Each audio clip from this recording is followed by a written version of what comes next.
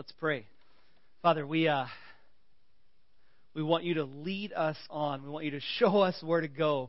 We want you to walk with us. But I think of the passage where Jesus, you say, take up your cross and follow, which implies that you're ahead of us and we're looking to you for the lead. You know, what we're supposed to be doing and saying and being, that we're looking ahead and you've paved the way. And we know sometimes you've paved the way to cross-like places, difficult places. And we still want to follow you there. Would you help those that are in those cross-like places? And we know you want to lead us into wonderful ministry areas, you know, helping people, loving people. Would you please lead us to those places as well? I pray over Petri and his ministry that you would pour out your blessing on them as they reach out to these gypsy children, that so many of them would come to understand that there is a God who made them and loves them and even sent His Son to die for them. I pray that his ministry would be fruitful in this coming year and you'd do amazing things through it to reach more and more kids and families, adults, with the message of the gospel. May their love shine so brightly that people would know it has to be from you. I pray for us now. I pray for my voice that it would hold out well this morning as I preach, and that whatever you want to say in the text would be what is communicated. In Jesus' name I pray. Amen.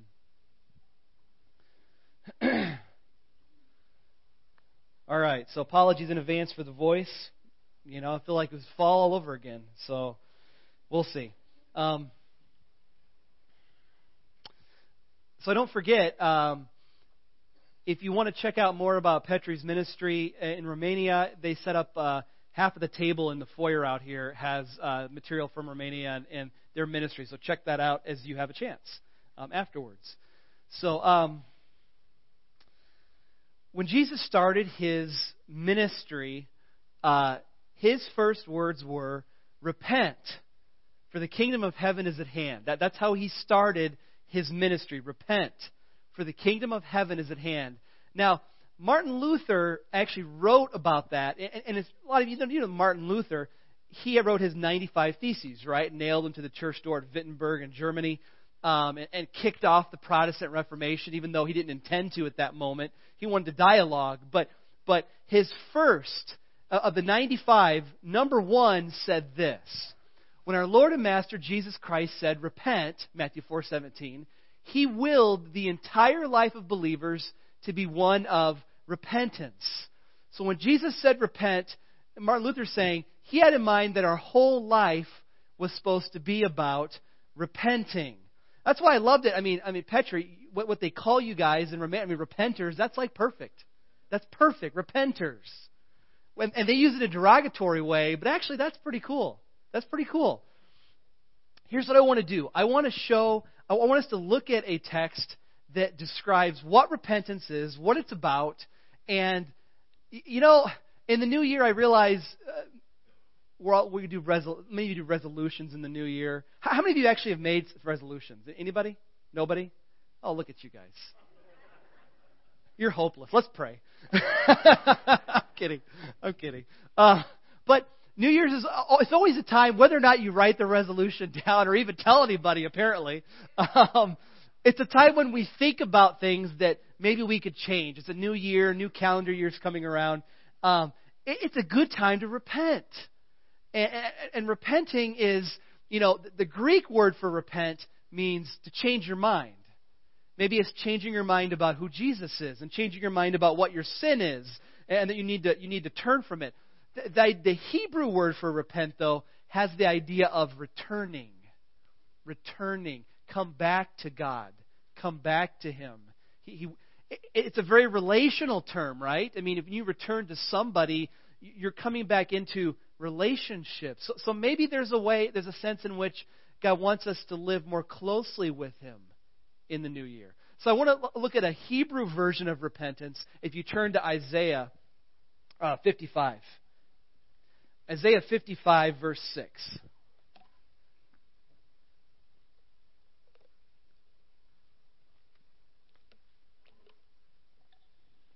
All right.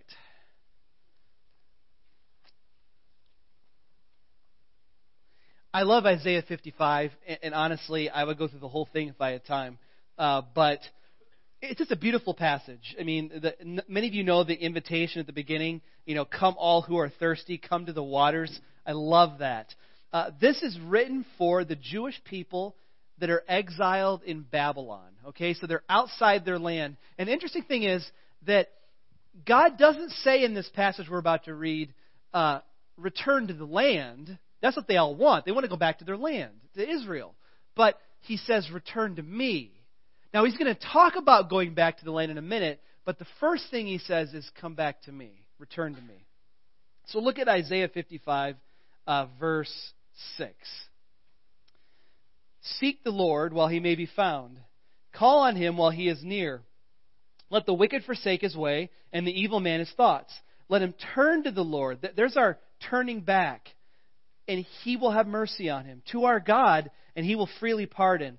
For my thoughts are not your thoughts, neither are your ways my ways, declares the Lord. As the heavens are higher than the earth, so my ways are higher than your ways, and my thoughts than your thoughts. As the rain and the snow come down from heaven and do not return to it, without watering the earth and making it bud and flourish, so that it yields seed for the sower and bread for the eater, so is my word that goes out from my mouth. It will not return to me empty, but will accomplish what I desire and achieve the purpose for which I sent it. You will go out in joy and be led forth in peace. The mountains and the hills will burst forth in song before you, and all the trees of the field will clap their hands. Instead of the thorn bush will grow the pine tree. Instead of briars, the myrtle will grow. This will be for the Lord's renown, for an everlasting sign which will not be destroyed. Okay, so my intention here is to talk about what repentance is, what's going on here, and how God describes repentance in this passage. So he starts by saying, seek the Lord while he may be found. Let him call on him when he's near. Let the wicked forsake his way, the evil man his thoughts. Let him turn or return to the Lord, and he will have mercy on him, and to our God, for he will freely pardon. So, number one, there's this request. The request is, return to the Lord. Come back to me. It's a relational thing. That's the Hebrew idea of repentance. It's come back. Turn from your sin and come back to me. You need me. I'm your Father. I'm your Lord. So, I'll have you notice, first of all, that when we talk about what kind of repentance is this, think of Jesus' parables when he talked about the lost coin. Jesus loved to tell parables about people who were lost, right? And they need to turn to the Lord. In the lost coin, you got a person sweeping up the house and they find a coin. And that coin represents a person, and so they rejoice. Heaven rejoices when a lost coin, a lost person is found. And there's a lost sheep. Remember the lost sheep? You have the 99 sheep that are where they're supposed to be, and the one sheep that goes astray. And then the shepherd goes after the one sheep, the lost sheep, and brings him back. I don't think those parables are the kind of thing going on here, though. I think this return to me is more like the lost son. Here's why. In the lost son, you've got that story. You've got a young man who says to his father, Father, give me my inheritance. I want to go now. And the father gives him his inheritance. And he goes away. He spends all the money on wild and worldly living. When he has nothing left and no friends, he goes back home to his father. And in the meantime, he starts to feed pigs and realizes, this is pathetic. I'm going back to Dad. He goes back to Dad and he repents. He says, I'm not even worthy to be called your son. He repents and he comes back. And he doesn't know that he can have that relationship back because he says, hire me as a servant. But what he doesn't realize is he is repenting right then. He's coming back to Dad, his father. And he's going to get back into that relationship. That's the repentance here. It's the idea that however far you've gone from God, you know the way back home. Does that make sense? You know how to get back to the Father. You've known Him. This is a repentance spoken to the people of God. Like you know the way back. You know God. When I go home, I know exactly how to get there. I take County A to 17, 17 to 8. I take 8 to Highway 39. I take 39. That's a long road. I take that all the way down, and eventually I get off at the Lake and Exit, whatever that highway is. I don't even know what that name is, but take that road. Then I get on Highway 29, turn out right on Moffett and left on Finney, and I'm home. I'm home. That's all I got to do. 6.5 hours, and I'm home. You know the way home. You're a believer. You understand this. And I think that's what's in view here. You know what you're doing. Seek the Lord while he may be found. Let the wicked forsake away. Let him return. Let him turn to the Lord. The other thing about this repentance is it implies that maybe there's a time when God won't be found. It says, seek the Lord while he may be found. This is verse 6. Call on him while he is near. It implies that there's a time when God won't be as close as you wish he was. You think about like Solomon in Ecclesiastes, who says, remember the Lord in the days of your youth. And then he talks about getting old and how, as you get older, and we talked about this a couple summers ago, as you get older, your hearing might get harder, but your heart also can get harder the longer you're away from the Lord. Your heart can get harder. So turn to him while he's near, while your heart is soft and ready. Doesn't mean he can't break through hard places. He can do anything. He's the God of the impossible, no matter what your age is. But maybe it's not surprising to hear statistics say that the majority of people come to their faith in their teenage years. It doesn't mean he can't do the impossible, but teenage years, there's something special about that. Maybe the heart's softer then. Or then you have David in the Psalms. Psalm 95, he says, today if you hear his voice, don't harden your hearts. So sometimes we harden our own hearts. And over time, the more you harden your heart, you just don't hear it as well. Now's the time. And that's what he's saying. Now's the time. Don't wait. God is never one for having you wait to repent. There's a lot of things God makes you wait for in life, and you say, I wish it would work, he would do something now. But repentance is not one of those things. It's one of those where you do it now. If you've heard his voice now, you turn. The other thing I'll mention is when it says turn to God, it also implies in verse 7 that you're forsaking your old ways and your old thoughts. You've got to turn from something towards something else. So in the new year, if you decide there's something that needs to change in your life and God puts his finger on that thing for you, you can't just take that thing away and not replace it with something. You've got to replace it with something. When I was back home in Chillicothe, I did an oil change on my car, and I remember I took the old filter off and I put the new filter on. But on oil filters, there's that rubber gasket on the top of the filters. Well, the old rubber gasket somehow adhered to my car where the nozzle is, and I didn't realize it. So I put the new filter on top of the old gasket, and that created a problem. And all my oil started to leak out, but I didn't know it. So I'm driving down the road. I think I was driving to there goes my voice. I'm driving to Henry, and that's about 15 minutes down the road. My grandmother and grandfather lived there, and suddenly I got no oil. About halfway was Sparland, and I pulled off, and I checked my oil. I got nothing. Just that old gasket. That's all it was. I mean, it took the old filter off. You think a little rubber gasket, it's like that thin, and it's like that round. That thin, though. And that caused such a huge problem, that little old thing. And so, when we look at our lives, you're going to find little old things. Some of you have big old things. But, some of us have these little old things, and we know they're there. You know what they are. And God's like, turn from those little old things, because they're breaking everything else up. They're messing everything else up. They're causing leaks in your life. Why don't you take the old gasket off so you can put the new filter on, and you can really... When you put a new filter on, you have to replace what's old with something new. So if you came to a point in your life where you said, man, I listen to a lot of name your type of music, and it has a very negative message. I've talked to people that said, I used to listen to country music all the time, but some of the messages in those songs are very well. They're sometimes sexual. That they're sometimes immoral. Not all of it, of course. I'm not making a sweeping statement here, but some of the stuff that you can listen to can be very wrong and do things to your heart. But if you said this morning, well, that's what it is. I gotta turn from the music I've been listening to. I'm done with that now. If you don't replace it with something else, well, then you don't have music in your life. So what good is that?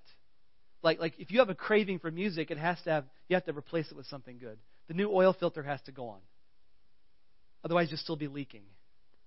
So now what will you listen to? So there's always that replacement principle going on. What will I do now to replace what I'm getting rid of, what I'm turning from? Let the wicked forsake his way. Let him turn to the Lord. And then, of course, the promise here is in verse 7, God will freely pardon. Whatever it is you've done, whatever it is you're turning from, it will be forgiven. That's the promise. Now, verse 8 and 9, check these out. For my thoughts are not your thoughts, neither are your ways my ways, declares the Lord. As the heavens are higher than the earth, so are my ways higher than your ways, and my thoughts higher than your thoughts. So the second thing he does here, first he said repent, return to the Lord. The next thing he does is give the rationale, the reasons. Why should you repent? Why should you turn back to God? Why should you forsake ways that you've grown accustomed to, doing things that just come naturally to you? Why should you turn from those things? And he says, here's the reason. My ways and my thoughts. Do we run out of screen space there? Thoughts, S. I don't know. Maybe that was me. My ways and my thoughts are higher than your thoughts, is what God says. They're so far above. As high as the heavens are above the earth, he says, so are my ways and thoughts higher than yours. Do you know how high the heavens are above the earth? Well, take the moon, for example. Can we get our moon picture, Jim? Do you know how high the moon is above the earth? There's a picture from the moon to the earth. Would you like to snap that photo?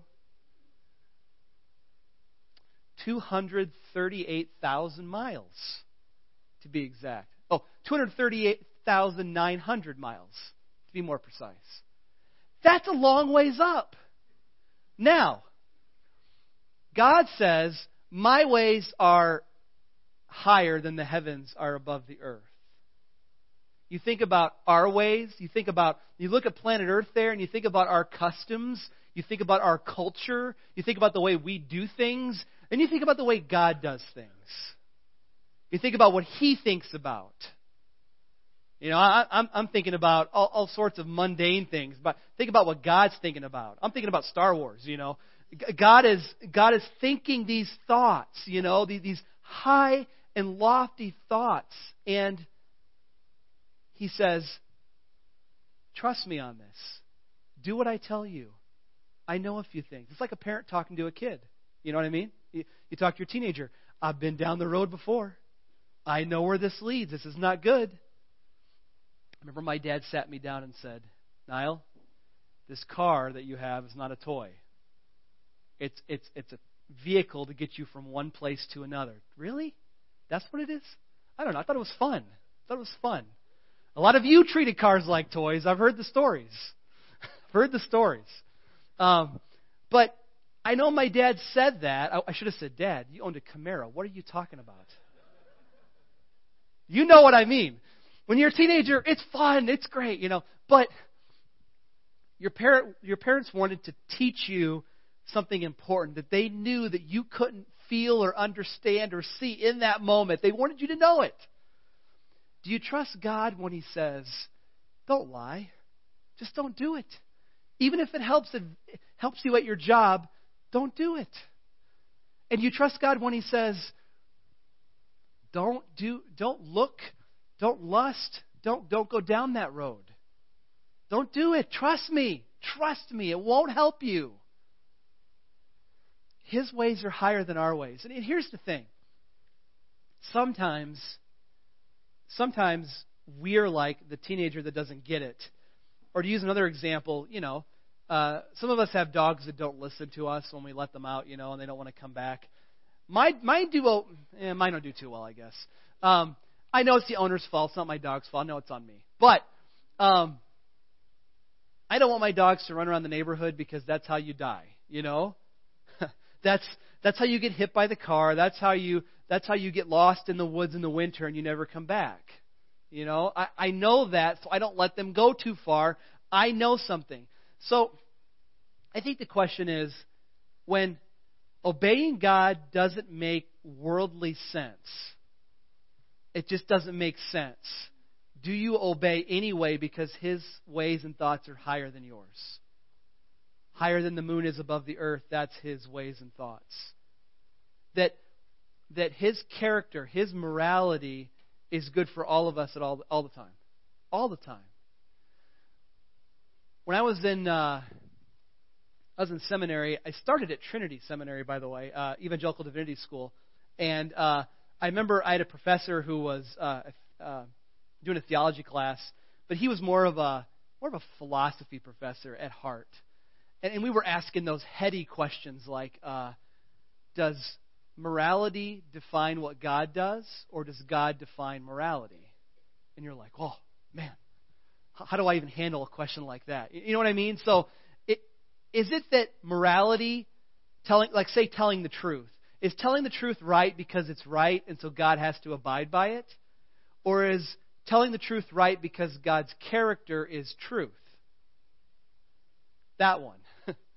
That's the one. I mean, as far as where I land in biblically, morality flows out of the character of God. God is saying, be like me. Be holy as I am holy.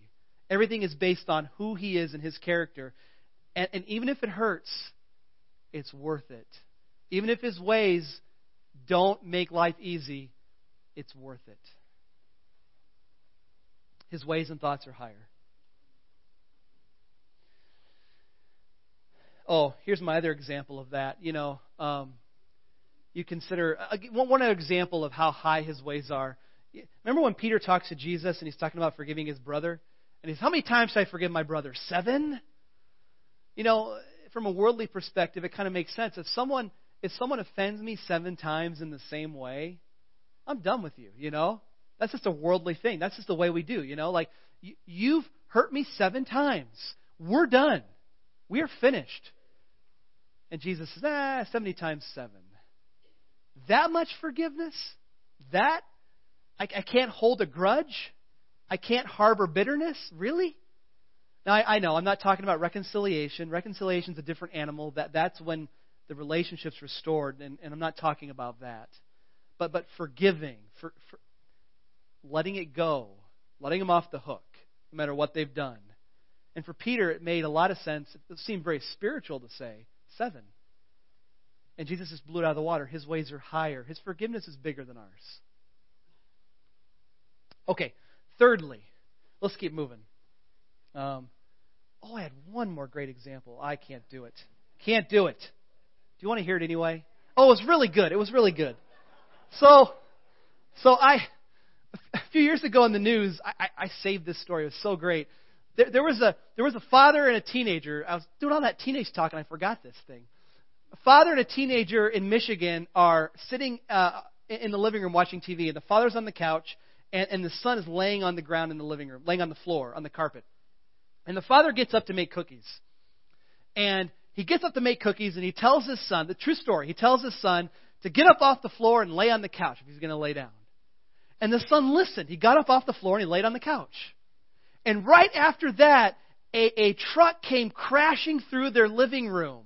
Someone had lost control of their car, and they came crashing through the living room, and they knocked the TV, and the TV flew over to the part of the floor where the son was just lying. The TV landed like right there, where he used to be. Now, teenagers, I know, if your parents say get up off the floor, you get up off the floor, just do it. You don't know. And so I say to you adults, if God says obey me, then do it. What's so hard about this? You know the way. Okay. Was that worth it? That was worth it. That was worth it. Okay. Number three. Our resource for repenting. How are we going to get this done? Well, verse 10 says, as the rain and the snow come down from heaven and do not return to it without watering the earth and making it bud and flourish, so that it yields seed for the sower and bread for the eater, so is my word that goes out of my mouth. It will not return to me empty, but will accomplish what I desire and achieve the purpose for which I sent it. So our resource for repenting is the Bible. It's the Word of God. When it says it will not return to me empty, some translations say void, the Bible's going to do everything God wants it to do. It will accomplish what God wants it to accomplish. We call that, theologians call that infallibility. Nice big word, infallibility. Infallibility means the Bible can't be in error because God is completely trustworthy. And so the Bible's completely trustworthy, and it's going to do everything God wants it to do. Whatever He wants it to do, it's going to get it done.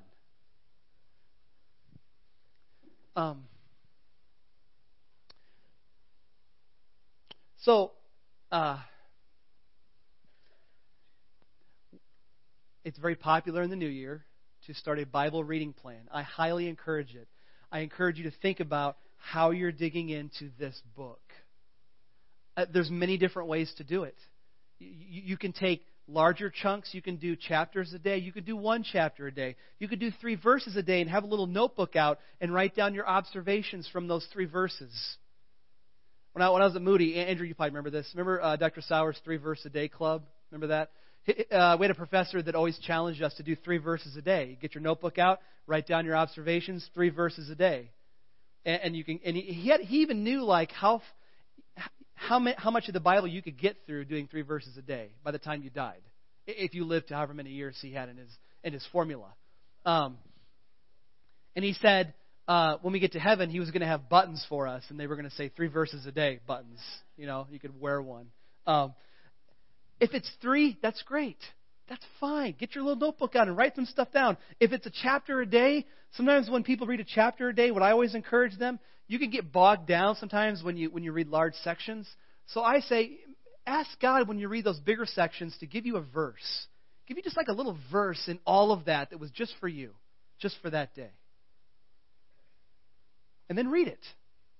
Now, some people read larger sections and they want to get the overarching view of what God is doing. That's cool too. That's a great way to do it. If you Google Bible reading plans, you're going to find a lot of different options out there. They got apps for it. They got everything you need. I think the office even has some Bible reading stuff that we have here at church. If the computer's okay. We'll see. There's a lot of different things you can do. We'll be talking about small groups coming up here at church in the next few weeks. How can you connect with the Bible? This is your resource. This tells you what your life should look like. This is your mirror. You got to look in your mirror. One time I read this story. I can't remember if I've told it here or not, but it's a great one. Christian Magazine, and someone writes in and says, I'm done reading my Bible, and I'm done going to church. I go to church 52 weeks a year, and I listen to all these sermons, and I can't remember but maybe 1 or 2. That's like it is here, I know. But he says, I read my Bible. I read my Bible every day. I can't remember what I read. I can't remember what I read 2 weeks ago. What's the point? I'm done. And then he signed his name, bored and busy. And then as the story goes, a person wrote in response to that letter the next week, and that person wrote in a letter and said, you know what? I'm done eating. Because honestly, I eat 3 meals a day, and I can't remember what I ate last week. I don't know if it was good or bad. I had some bad ones and good ones, but I can't recall anything. So I am done eating. Signed, Starved and Stupid. Now, we all have excuses why we can't get into the Bible. It's too hard to understand. It's too big. It's too long. We have our reasons. At the end of the day, they're stupid. And at the end of the day, if we don't dig in, then we're starving. You notice he says, I'm giving, it's like rain that causes there to be bread for us. What verse am I in here? Oh, I lost my page. Here we are. Verse 10 is the rain and the snow come down from heaven, and they water the earth, making it bud and flourish, so that there's seed for the sower and bread for the eater. So is my word. You need it more than your next meal. That's the point. You need it more than your next meal. And if you're going to live a life of repentance, of turning to the Lord, to continue to turn to Him and turn away from sin, you're going to need this to get you there. Obviously, you should pray too. Obviously, the Holy Spirit's involved in us turning to the Lord. But this is called the sword of the Spirit. The Spirit wants to use this to get you to turn. Okay. Lastly, number 4, last verses. Now, the last verses, if you were in exile and you were in Babylon, you were deported from your land and you're a Jewish person, you want to go back, and if you read these verses, just think about how you would feel. You will go out in joy. You will be led forth in peace. The mountains and the hills will burst into song before you. All the trees in the field will clap their hands. Instead of the thorn bush will grow the pine tree. Instead of briars, the myrtle will grow. This will be for the Lord's renown, for an everlasting sign which will not be destroyed. If you were to read that, you'd be like, we're going back. We're leaving with joy. And as we go, trees are going to be clapping for us. It's like everything's just going to work. The other thing you should notice about this is, you know, in Genesis chapter 3, when God cursed the earth, Adam and Eve sinned, right? And the earth got cursed. And suddenly the land wasn't going to work out very well with us. This is like a reversing of that. The mountains and the hills are doing everything they're supposed to. The trees are working together. There's no more thorn bush. There's the pine tree. No more briars. There's the myrtle. It's like God is reversing the curse here. And you're being led forth in joy and peace. In fact, I don't know if I have it on the screen. I don't think I did that. But if you just want to write a cross-reference here, this is Romans 14:17. For the kingdom of God is not a matter of eating and drinking, but of righteousness, peace, and joy in the Holy Spirit. The kingdom of God is about righteousness, peace, and joy. And I see at least 2 of those right here, joy and peace. When you're a Christian, when you give your life to Jesus, you see some of the results, not all, some of the results of the curse from Genesis turn around. Yes, we still get sick. Yes, we're all going to die. Like the curse is still there. But there are some things in your life that God, that has been under the curse, that has been under sin, that has been decaying and bad, and God just wants to turn that around. I don't know what those things will be for you. I don't know. But I do know that the life in the kingdom is one of righteousness, joy, and peace. And God wants to turn things around. He wants to turn things around from the curse and bring blessing into your life. I know that. The Bible says that. Doesn't mean the way is going to be simple. I mean, the exiles were still exiled at that point. But there was a time of freedom coming. So, I only say this in anticipation of this year. What will God turn around to blessing in your life? And what do you need to repent of to be in the right place to receive it? What do you need to turn from in order to receive whatever that blessing is God wants to do? I mean, it's not like you earn the blessing, by the way, just so we're clear. It's all grace. Grace helps you turn to God. Grace gives you the blessing. It's not like you're earning the blessing, but it's just being in the place of saying, God, whatever you got for me, I'll take it. I'll take it. And then watch Him give it. This is repentance. The curse is replaced with blessing. Sometimes at Christmas time, you give your kids toys, and eventually those toys break, and then Dad comes to the rescue. Sometimes Mom comes to the rescue. Get the super glue. Get the duct tape. We'll put that thing back together, I don't know what's broken in your life, but it might be that God wants to put some things back together. It's His will. He decides it. It's His timing. He has that in mind. But you better believe He wants to replace some of the results of the curse in your life. That's what He does. Let's pray. Worship team, would you come up now? Father, we love You.